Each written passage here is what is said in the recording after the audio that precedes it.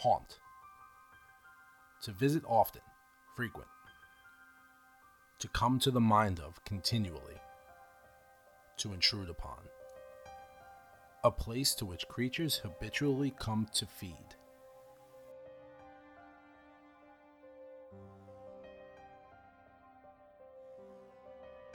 Ghost stories.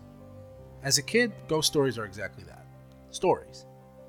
Something a mean older sibling would tell you to try to keep you up at night. But they weren't exclusive to just them. I have memories of my grandmother spinning yarn about a spectral locomotive that would rocket past the farmhouse late at night.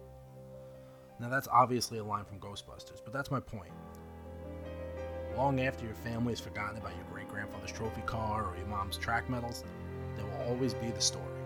The story of the man in the mirror, or the moan that came from the basement late at night. The unexplainable.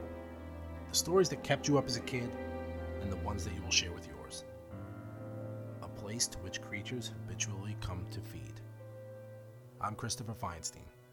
Please join me as I explore haunted American history.